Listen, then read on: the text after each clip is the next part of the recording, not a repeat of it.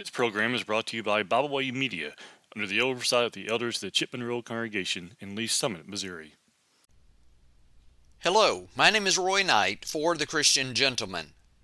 I would have to say that the visit was well overdue. The other day, my youngest and I drove over to Harleyville to visit the grave of my mother and father. We raked around the granite stone and we placed new flowers in front of it. I chose pink flowers because Mom always liked pink. While there, I talked with my son about his grandparents as well as his grandfather's brothers and sisters who lay nearby. While there, many memories flooded back. Though I do not go as often as I should, I appreciate the time spent reminiscing and putting things into perspective. Mom and Dad meant a lot to me, and I appreciate the sacrifices they made to raise me and to put me through college so that I can make a good start in the world. Spiritually speaking, there is another memorial that we need to go back to more often than we do, and that is the Lord's Supper.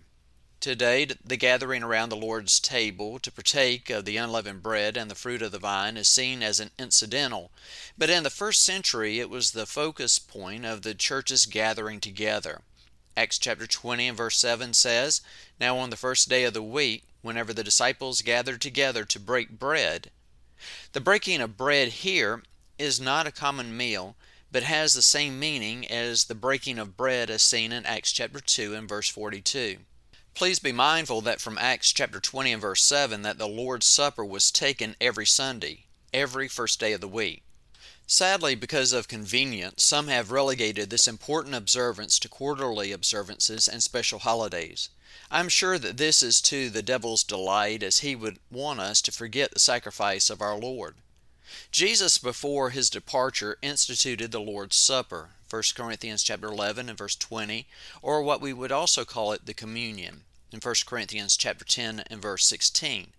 It is said in Matthew chapter 26, verse 26 through 28, "And as they were eating, Jesus took bread, blessed and broke it, and gave it to the disciples and said, 'Take, eat, this is my body.' Then he took the cup and gave thanks and gave it to them, saying, 'Drink from it, all of you. For this is my blood of the new covenant, which is shed for many for the remission of sins.'" What kind of bread was used? The answer to that is unleavened. How do we know? Because Matthew chapter 26 and verse 17 says, "Now on the first day of the feast of unleavened bread." The unleavened bread represents the body of our Lord Jesus Christ. As John would say, "Behold the Lamb of God that takes away the sin of the world." John chapter 1, verse 29. We need to remember that his body was given for sacrifice in our place. The cup, or fruit of the vine, which we see in Matthew chapter 26 and 29, represents his blood. It is important to understand that life is in the blood. He gave his blood, his life, that we might truly live. Jesus said that his blood was given to establish a new covenant. It is interesting how often Christians today want to go back to the old covenant to help substantiate their modern day beliefs. Christians are not under the old covenant, but under the new. Jesus has wiped out the handwriting of requirements that was against us, which was contrary to us, and he has taken it out of the way, having nailed it to the cross. Colossians chapter 2 and verse 14.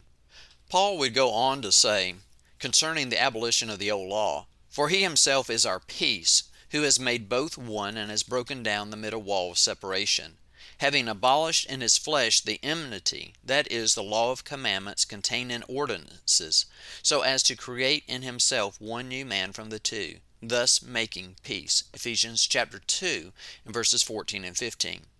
Not only that, but Matthew chapter 26 and 28 says that his blood was shed for the remission of sins. The remission of sins simply means the forgiveness of sins. When one's sins are remitted, their sins were washed away. This happens whenever we are baptized into Christ. Remember in Acts chapter 2, when the multitude were convicted of their sins, that they asked Peter what they must do. He replied, "Repent, and let every one of you be baptized in the name of Jesus Christ for the remission of sins." Acts chapter 2 and verse 38. Bible baptism is always an immersion, and is the point where our sins are forgiven. One is never saved before they are baptized. This is seen with Saul as he was sitting fasting in his sins. Ananias came to him and said, "And now why are you waiting? Arise and be baptized, and wash away your sins, calling on the name of the Lord." Acts chapter 22 and verse 16. Baptism is the point that our sins are washed away. The Lord's Supper reminds us of this day in our lives in which our sins were washed away, as well as the fact that as long as we are in Christ, they are continually being washed away. 1 John chapter 1 and verse 7. The Lord's Supper is a memorial we need to continue to keep on a weekly basis. God in His infinite wisdom understood the distractions Christians would face. Once a week, the Lord's Supper is designed to bring our minds back to the cross. When we lose sight of the cross and the sacrifice that was given there, we have lost sight of everything. Let us take the time to remember. If you would like to leave a comment on today's thought, you can email me directly at stgeorgecfc@yahoo.com. I would love to hear from you. That's all I have for right now. And what does the Lord require of you? But to do justly, to love mercy, and to walk humbly with your God. May the Lord bless you as you seek to do His will, and I'll see you next time on The Christian Gentleman.